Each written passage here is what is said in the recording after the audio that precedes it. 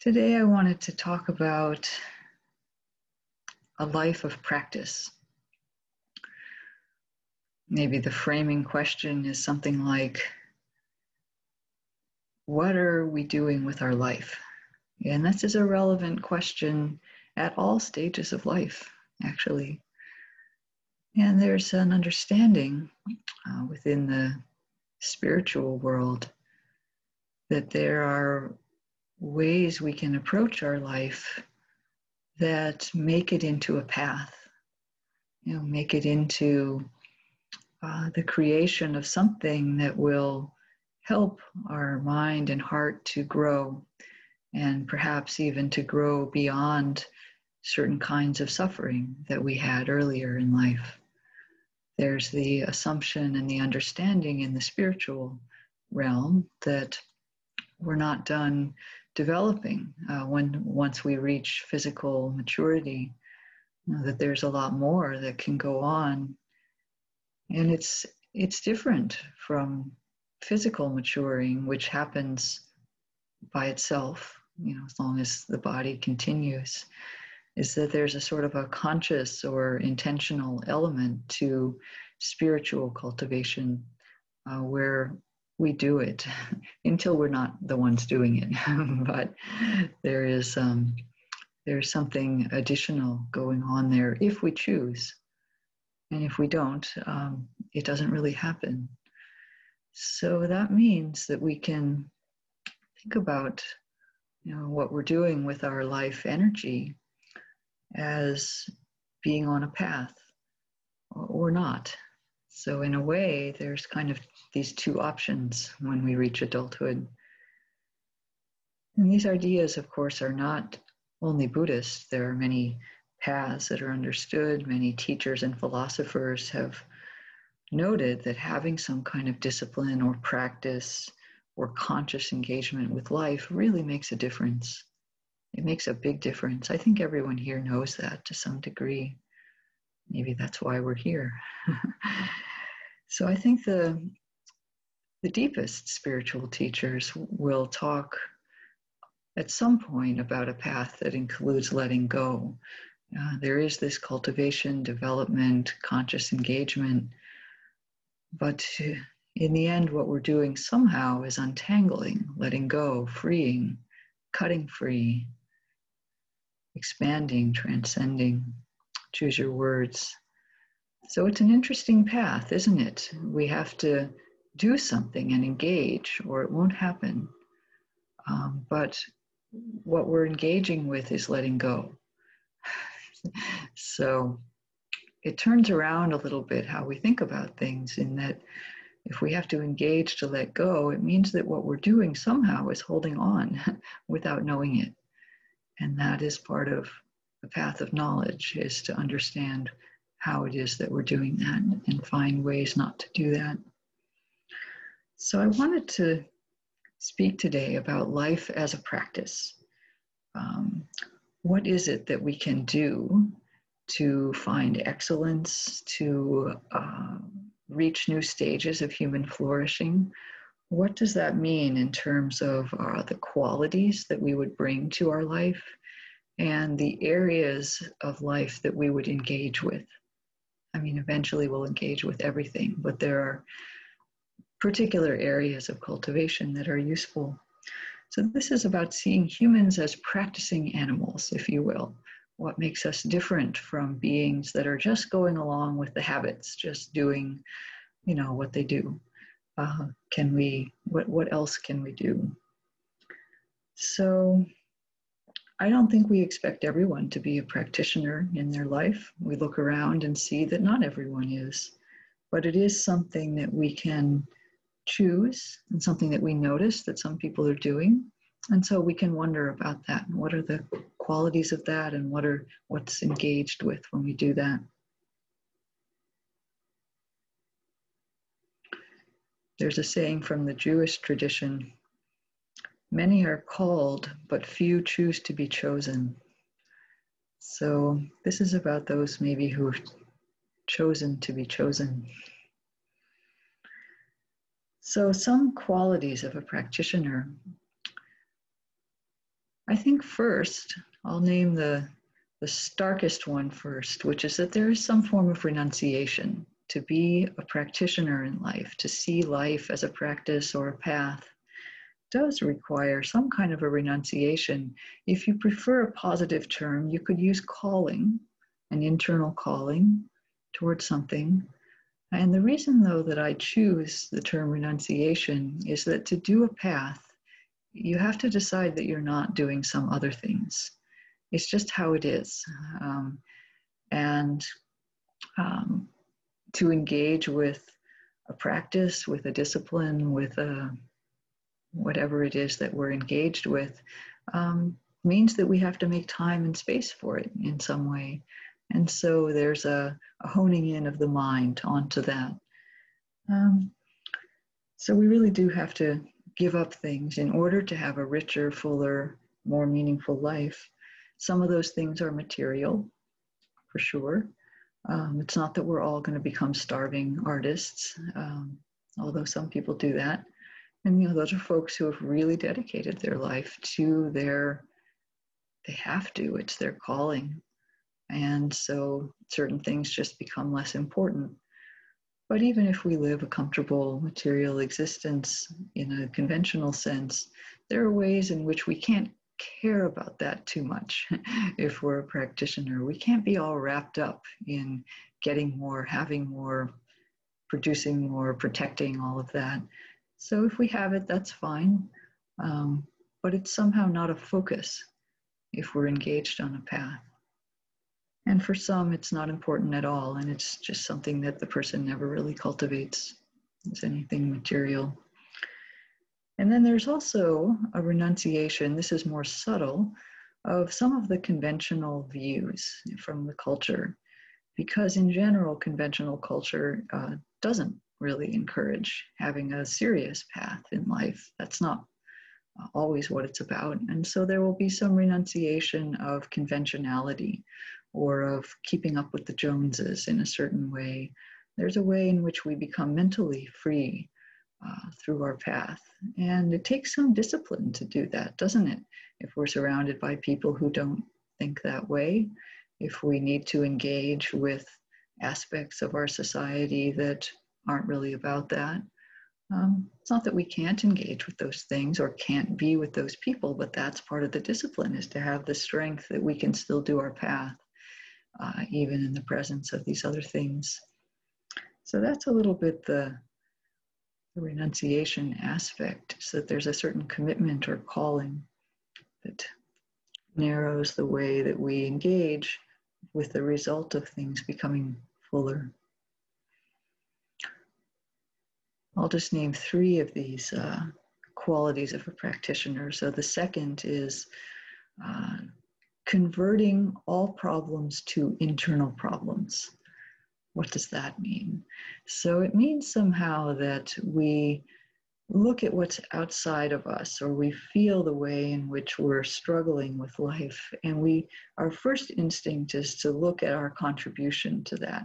This does not at all mean that we're condoning everything that goes on, or that we think there are no problems that need to be addressed in society or anywhere else, not at all. But that we understand inherently that if we're on a path, it's something about changing ourselves. It's something about cultivating and developing ourselves. And so when we run into difficulties, which all paths have difficulties, there are rocks on every road, we say, oh, this is interesting. What is this saying? How can I meet this internally? And meditation, of course, is one of the best tools for providing us with means to do that. And so this sense that the challenges we have are somehow related to us is actually enormously empowering. It means nobody can stop us. We always have a way forward, because it's always somehow something that we can do with ourselves to meet this situation. This is one of the most beautiful parts of dedicating our life to practice, the empowerment that comes from that understanding. And then thirdly, not to sound too idealistic, but there is a way in which a practitioner can act upon the world without being acted upon by it.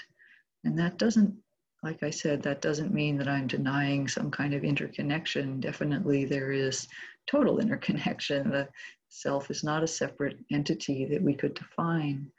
But have you noticed that people who are very spiritually strong can enter into situations and meet them without being thrown off? So they can be there, be present, maybe even act or speak in a way that's helpful, beneficial, but they're not being impinged upon by the chaos of the world or the difficulty of the situation. So this has to do with the strength of our attention, the cultivation of intention to be in our practice at all times. And we know what it feels like when we don't manage to do that either, which is frequently perhaps, but we know what that's like, right? We think later, oh, I let myself get reactive there. I let somebody push my buttons. And so then we think, okay, convert the problem to an internal problem. How could I maybe meet that a little more clearly next time? So it's not an ideal of non-contact, but an ideal perhaps of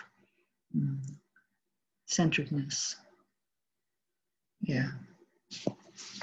So these are important qualities of a practitioner: the renunciation, the sense of an internal ground to work with, and also this sense of acting but not being acted upon so much.